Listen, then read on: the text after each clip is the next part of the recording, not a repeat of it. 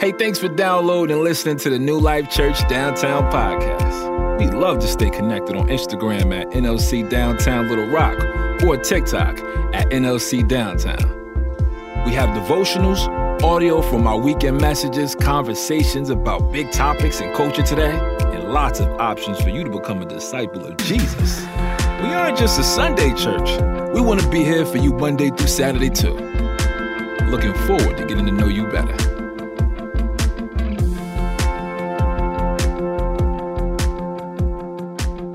Well, if you guys haven't had a chance to meet me, my name is Blake. I'm one of the pastors around here. Me and my lovely wife, Ashley, we get the honor of being the M18 recovery directors. If you guys are unfamiliar with M18, what we have here at New Life in downtown Little Rock is we actually have a residential program for people overcoming drug and alcohol addiction right here. So if you're scared of addicts, wrong church, we're everywhere. So anyway, there's that. Yeah, give it up for that one because we are everywhere. And we're hiding too. Like you can't really just tell it. Like we might be sitting beside you right now. Like, I don't know. So anyway. We might be talking on the stage right now, so that might be a real thing too. But no, we love to get doing what we get to do here, and just getting to teach up here. It's just phenomenal. Bronson, man, he misses you guys so much. There's one thing that I can tell you about our pastor Bronson Duke, and that is he absolutely loves teaching you guys, man. Like that's one of his giftings. That's one of his callings. He loves to teach the Word of God, and so we want to keep them in our prayers. They're fine. Judah, he's in the hospital currently, and he's just young. And whenever something happens to a child that's young, they just really like to keep them in the hospital just so that everything can be monitored. And so everything's great. Test results are fine. Everything's good. And so I just wanted to give that good report to you guys. So one thing that I really want to do is, man, I just want to encourage you guys to continue to pray for what's going on in the Ukraine. And like, it's just crazy, man. Like I just see that capital city, you know, and I mean, essentially it's what I feel like would happen if someone tried to attack like Arkansas. I mean, like people just, they're like, all right, go get your guns. You know what I mean? Like it's time. And so it's crazy. I don't think that they really anticipated the resistance, but it's a lot closer to home than you might think. One of our church members, a faithful member, her mother, she's from Ukraine, and her mother is actually in the capital city right now. And so it's not like some distant land. Like we actually have a church member whose mother they tried to get out, and they missed it by a day. And so like she's actually in there, and so she's been communicating with them, and we've definitely been communicating with that family. But it's just crazy the times, you know, that we live in. And all I can say to that is, you know, but Jesus. You know, like I know how it all ends. Like I don't necessarily know every step that it takes to get there, but I know how it all ends. Like at the end of the day, I know that Jesus is Lord and I am His, and I will rise in the resurrection whenever He calls me up. And so like that's the assurance that each and every one of you can have as well. And we have been promised storms. We have been promised turmoil on this earth, but Jesus. And it's kind of cool because we got that right there. Who is Jesus? It's neat because absolutely. And so we look at who is Jesus, and we want to figure out, you know, what it is about Jesus that is so appealing and what it is that's so attractive of Jesus. And so what I want to challenge you to do is to lean in during this series that we're going to be entering into, because Jesus has told us very blatantly who He is. And so we're going to explore a lot of those words that Jesus has spoken to allude to who He is and the nature of Christ. But do we have any Star Wars fans in the house? Like, all right, that's my hardcore fans. You guys might have a lightsaber in your car, but maybe rock the Padawan in the 90s. If you guys don't know what a Padawan is, I think I'm saying it right. It's that like a Jedi rat tail that they got. Anyway, I'm super late to the game. I'm about 44 years late. My wife and I, we're Star Wars fans. Like, we love it. It's something that has kind of hooked us. It's super family friendly. There's a lot of filth on TV. Star Wars isn't filthy, and we like that. And so we've been watching it, and we watched it in the weirdest way possible. We started with The Mandalorian, all right? So Baby Yoda drew us in. And my daughter Bella, she looks a lot like Baby Yoda. She's got that wild, just that wild look in her eyes. She's got her mama's eyes, and her mama's got beautiful eyes.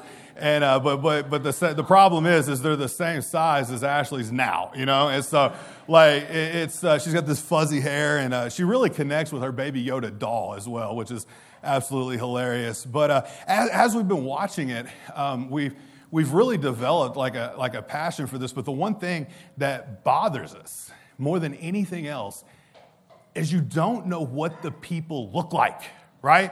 It's like the whole time you're sitting there and you got this Mandalorian character and he's got this mask on and you're like, is he going to take it off? Is he going to you're like, I can't wait, whatever, Google it. You know what I'm saying? And so here we are, we're Googling what all of the actors and stuff actually look like so that we can get an accurate portrayal. And the most disappointing to me was Darth Vader. And here's the thing, because he has the voice of James Earl Stinkin' Jones, okay? Mufasa, King Jafar of Zamunda. And so that's who he sounds like, but whenever he takes it off, he's like this old dude. Anyway, I was just so disappointed. So I would have been furious if I would have waited 6 years like what they used to have to. You know what I'm saying? Like you couldn't just go and Google it and type it in. Like you actually had to wait for the movie to be released in the theaters. No Pirate Bay, no torrenting, none of that. Like you actually had to make it happen. And so the reason I'm saying all this is because there are times, I think, in our lives and in our culture in which that Jesus has a mask on. It's not because he put it there either. I think that Satan has devised this trick and this tool in which that he has actually masked what Jesus looks like. And so it causes us as individuals not to get an accurate portrayal of the man himself.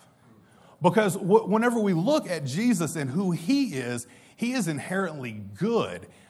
But society has given him all these. It's like a fun house. Like whenever you go into a fun house and you see all the mirrors that they have, we have this distorted and this skewed image of who Christ is. And that's a trick and the tool of the enemy.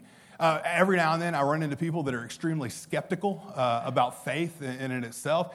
And what they'll do is they'll list out 20 reasons why that they don't believe in God. And a lot of them are attributed to the character that they think Jesus possessed. They think that he's political. They think that he's hateful. They think that he's judgmental. All these things. And at the end of the conversation, you're like, wow, I can really see why you dislike Jesus. But let me tell you, that's not who he is at all, because the person that you're describing, I would never follow either.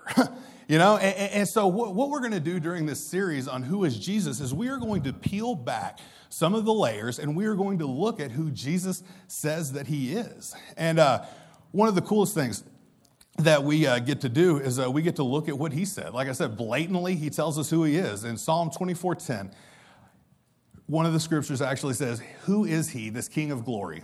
The Lord Almighty. He is the King of glory." That is Jesus. The title of the message today is Jesus, the Good Shepherd. In John chapter 10, Jesus actually refers to himself as the Good Shepherd.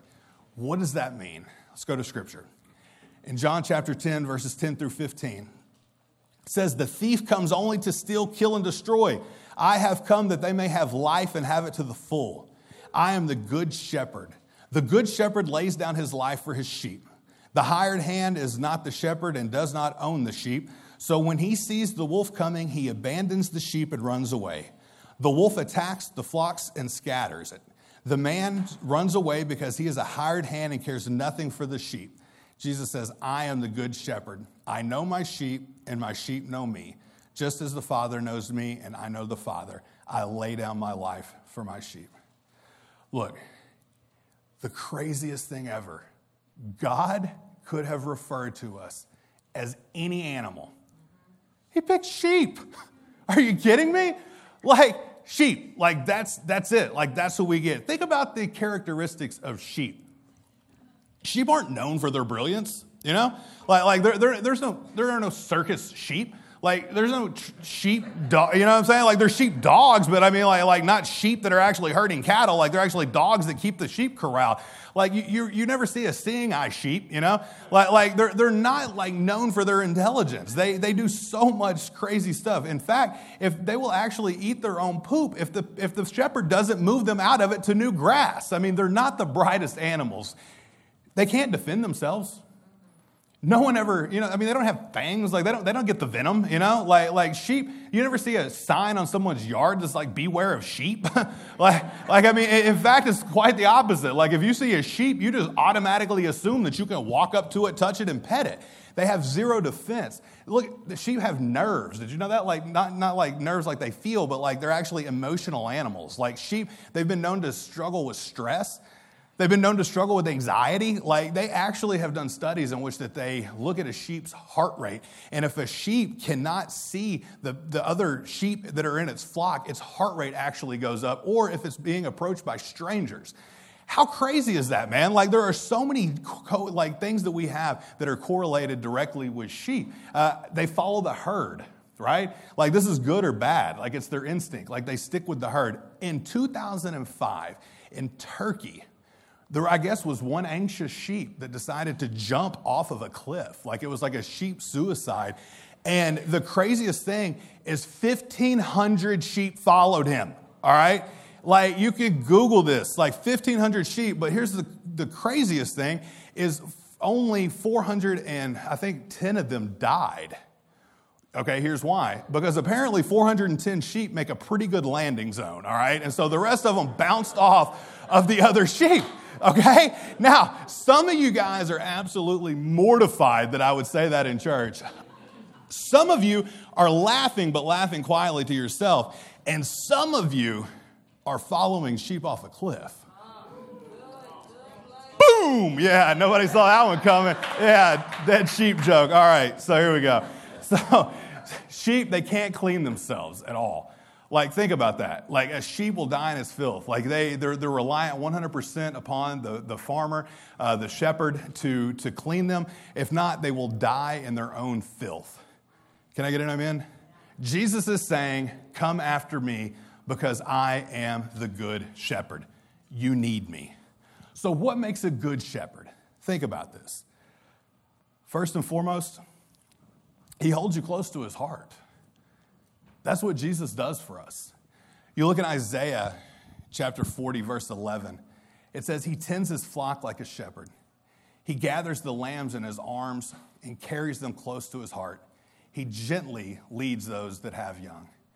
Have you ever thought of yourself like that? Like someone that Jesus loves, that he has like an intimate relationship with, that he holds you close to his heart?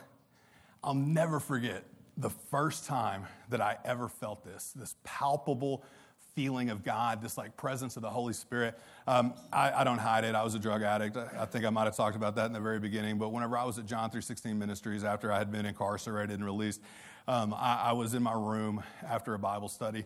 And I just remember thinking to myself, like, wow, like I've experienced every pleasure that the world has to offer in excess. Like, just could never recreate it, even if I tried. And I was done. Like, it led me to almost death, you know. I was knocking on death's door. I was incarcerated. The cops had kicked in my door. And I remember sitting there, and I was telling Jesus, I was just renouncing, like, everything that I had done in my life.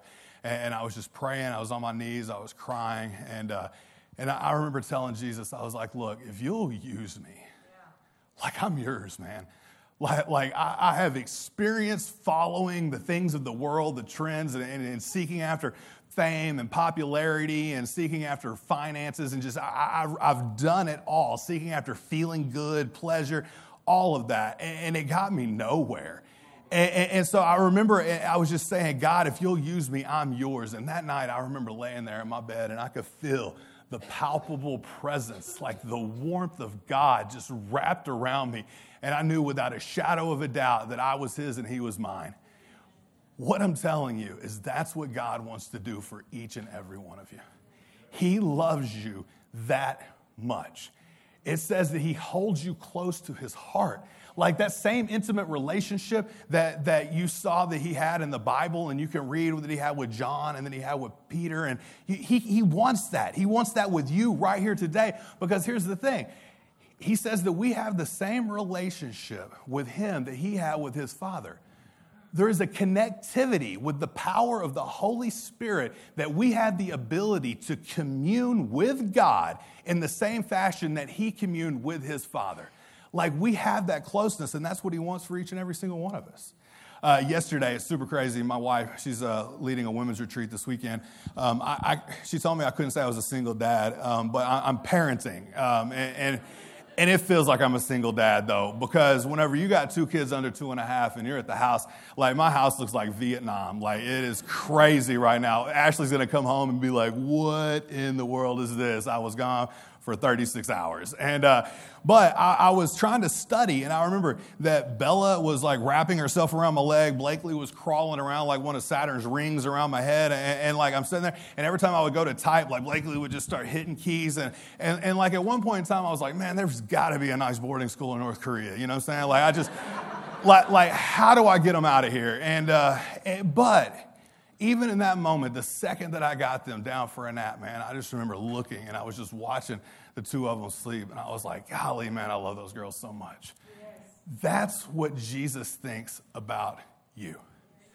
Even in your mess, all the time, no matter how much you feel like you have wore him out, he's looking at you, and he's thinking about his fond feelings towards you and how much that he loves you. I remember Blakely, whenever she was a little baby, she's 2.5 now, so to call her grown will be a stretch. But I remember that my whole life, I just try to stay out of the crosshairs of DHS. All right, like I don't really believe in like social norms, and so like anyway, we'll just leave it at that. But we're not weird. We don't do anything crazy. But like we would have to hold her to get her to go to bed. And we lived in an apartment complex. We used to live where the M18 guys do. And I remember she would be screaming and crying. And like, she loves being around people. She loves being up. She loves being active. But she would just get so tired that it was like she couldn't take the next step into going to bed. And so what we would have to do whenever she was a tiny baby was we would have to lay there and we would have to hold her on our heart and like hold her on our chest and just let her cry for a little bit until finally she was like, all right, cool, I'm good. Like, and then she would go to sleep.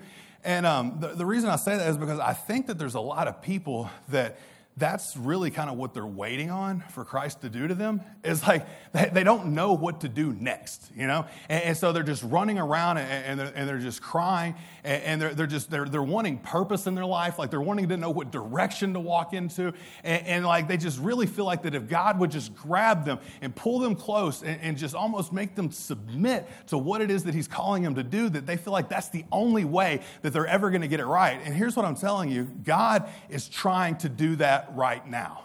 God is wanting you to draw. Scripture says that if you draw close to him, he'll draw close to you. And so what he's doing is he's waiting on you to draw close to him, because when you draw close to him, he'll draw close to you. And then you will be able to feel the purpose and the power that comes along with it. Because I'm telling you right now, whenever you start releasing God's purpose in your life, you're going to have the power of God that comes along with it to help you activate that. And that's something that we all need as a church.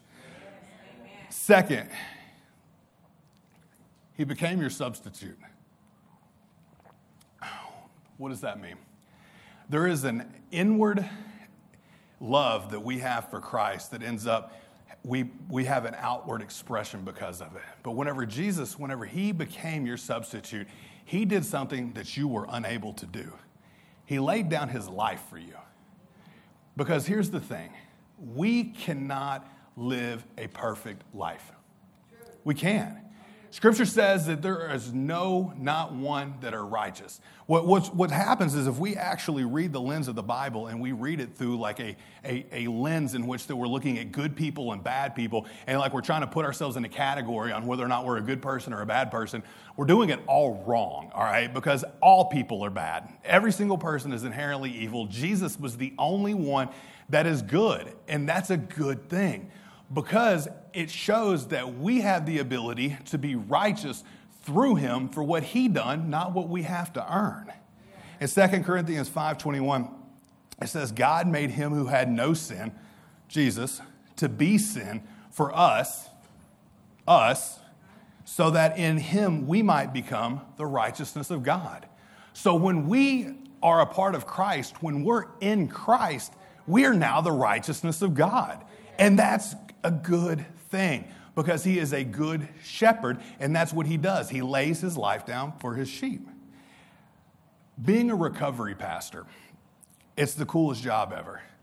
It's as close to being a mob boss as you can be and still be a pastor. I'm just throwing it out there. Like, all I do is hang out with felons. Like, that's it.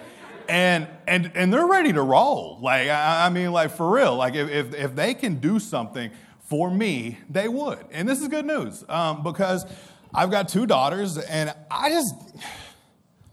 don't know. You know what I mean? Like things... I don't. Like, I mean, I haven't always been saved. Like, every now and then, man, I got to crucify that old man. And so it's like if stuff pops off, like, I don't know. You know what I mean? Like, I really can't. But at the end of the day, man, it's good to know that I got a bunch of hard-hitting ex-drug addicts that are right there by me that are willing to do whatever needs to be done, you know? And probably a horrible analogy and way to draw out this point, but you have a Savior that's willing to do what you can't do. And he defeated the devil, and he defeated sin on your behalf. And you just get to walk in his goodness because of what he's done, and it's nothing that you've earned. It's grace. He offers it to you. He wants you to have it. He wants you to take it, but it's going to be your job to do it. All right, so lastly, he is pursuing you relentlessly. Man, I love this. There's somebody here today that's running, and God wants you. God wants you. I know without a shadow of a doubt that he absolutely wants you.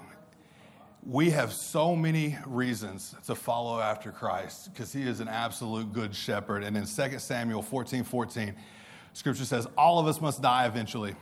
Our lives are like water spilled out on the ground, which cannot be gathered up again. But God does not just sweep life away.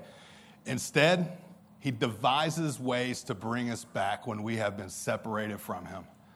How stinking awesome is that? That way that he devised from the separation, that way is Jesus. Jesus is the way, he's the truth, he's the life, and nobody gets to the Father except through him. That is the plan whenever we were separated from God through sin that he devised, was for Jesus, the good shepherd, to lay his life down for his sheep. Crazy story. There was a slave that ran away from his master. And the slave, he traveled what was essentially about equivalent to from here to the West Coast. And he was trying to get away. And back in the time that this happened, masters were able to punish their slaves as harshly as they chose, even to death. But when we read about the story, we can see that the likelihood that he stole from the master is pretty good. And so here you have this thief that was a slave that has ran away. So he runs to a pretty good distance, about to the equivalent of Los Angeles. And there, all we know is that he was in jail. He wasn't incarcerated, but somehow he ended up in jail. And while he was in jail, we find out that there's a jailhouse minister there. Anybody?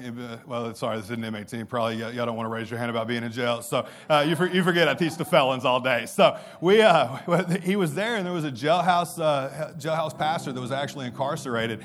And the man was, leading Bible studies, and he was proclaiming the good news of Jesus. And somehow this runaway slave that was a thief, that was somehow in this jail, got saved. And he started talking to the man who was teaching the gospel. And you know how some people can get, like I know I was whenever I first got saved. I wanted to tell everybody my story. And so he starts confessing, and he starts talking about what he'd done. And so somehow he tells this man who's a prisoner, who's in chains in this Roman prison, And he tells him the story. And he says, hey, I stole from this guy, and I was his slave, and I ran away, and I got here. And the crazy thing about this whole story is right there, the man that had led him to Christ said, you know what? I actually led your slave master to Christ. And in that moment, he says, I have 2 letters that I would like to send with you that I need you to get out of this jail for me. And that's how that we get the 2 books of the Bible, Colossians and Philemon. Because Philemon was the slave master, and Onesimus was the runaway slave. And so he told him whenever he gets back to hand in this letter. And if you guys read the book of Philemon, you'll see that Paul tells him not only to welcome him as the return, but also to recognize him as a fellow brother in Christ. And so what I want you to get out of that story is no matter how hard you've been running, whether or not that you feel like that you have been enslaved, whether or not that you are a thief, no matter what it is, God is searching after you, and he wants you to return to him. He wants you to give up all the things that you've thought that you wanted to follow in the world to follow him, because he and only he is good. Whenever I was pursuing Ashley, I put myself in some funny places to try to get her to notice me. I'll never forget it. It was like I just kept popping up. I actually held a conference just so that I could hang out with her more. And it's just so neat, the things that we'll go to, the lengths that we'll go to in order to get the attention of the ones that we love and that we have affection for. And Jesus is running after you the same way that we would run after somebody that we love. He wants that alone time. He wants that time that he can spend with you in intimacy so that you can get to know him better. I always tell people, I say, man, there ain't nobody that was ever pursuing a female that was like, hey, I just hope that we can all hang out together as friends, just big groups of people, I really don't want to be alone with you, just big corporate outings and events. That's the only time that we ever get to spend together. And Jesus is the same. Anybody that you want to get to know, you're going to have to spend time alone with, but Jesus is willing to come to you and meet you wherever you're at. He's in hot pursuit of you. Some of you guys are here right now, and you've been seeing the same scripture on mailboxes and bumper stickers, and every time you turn on the radio, that's God. He's calling after you. He is trying to get you to stop running. He's knocking on the door of your heart. He says that if you will open the door, that he will come in and he will dine with you. He will have a meal. God is calling you. That is what that feels like. It's God telling you to stop running and to allow him to catch you. I love the book of Exodus. In Exodus, it's the story about the deliverance of God's people. And it's crazy. They go through all these plagues, and they go through in order to get Pharaoh to let the Israelites go. I read it this week, and there's one verse that I had never really looked at or that hadn't stuck out. And it's whenever they get to the plagues of the frogs. I don't know if you guys can imagine this, but there were just frogs everywhere. I don't even know what that looks like. I guess Louisiana. I don't have a clue, but it was just these frogs everywhere. That's where you get of biblical proportions. And there was nowhere in the bed, coming out of the food, frogs everywhere. Well, Moses, he goes up to Pharaoh, and this is a crazy, crazy interaction to me, because he tells Pharaoh, he says, I'll make it stop. He says, when do you want me to make it stop? Right? Now. You know what I mean? Like yesterday. Can we do that? But no, Pharaoh, listen to what he says. Pharaoh actually says, let's do it tomorrow. What is that? Let's do it tomorrow. But then I thought about it.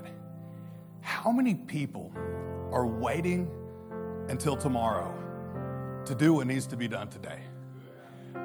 It needs to be done right now. Stop running. Don't take this moment. Don't waste this God moment in which God has been drawing you closer and closer and closer to him through the Spirit, and then squander it. Today is the day of salvation. Jesus is knocking on your heart, and he wants you to let him in. Some of you have been waiting for this moment for a very long time. And I hope today you finally make the decision to allow Jesus to be the shepherd of your life. So if you can just bow your heads with me right now and just honor the privacy of the people around you. I just want to give you an opportunity. If you're anything like I was and you've tried everything that you can possibly do of your own power and your own might and none of it has ever seemed to work, and you feel like God's been running after you relentlessly, you might not even have really known that it was God that was chasing you, but here lately, you're beginning to believe it. I just want you to take the next step and just make a decision today that you want Jesus to be the Lord of your life. I've asked Jesus to be Savior numerous amounts of times, but it wasn't until I allowed him control of my life and asked him to be Lord that my life got any different. And I think some of you, you've asked Jesus to be your Savior multiple times, and you can't figure out why your life isn't any different. And I'm here to tell you, it's because you need a shepherd.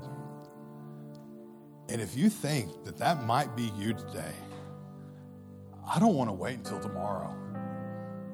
I want to start right now.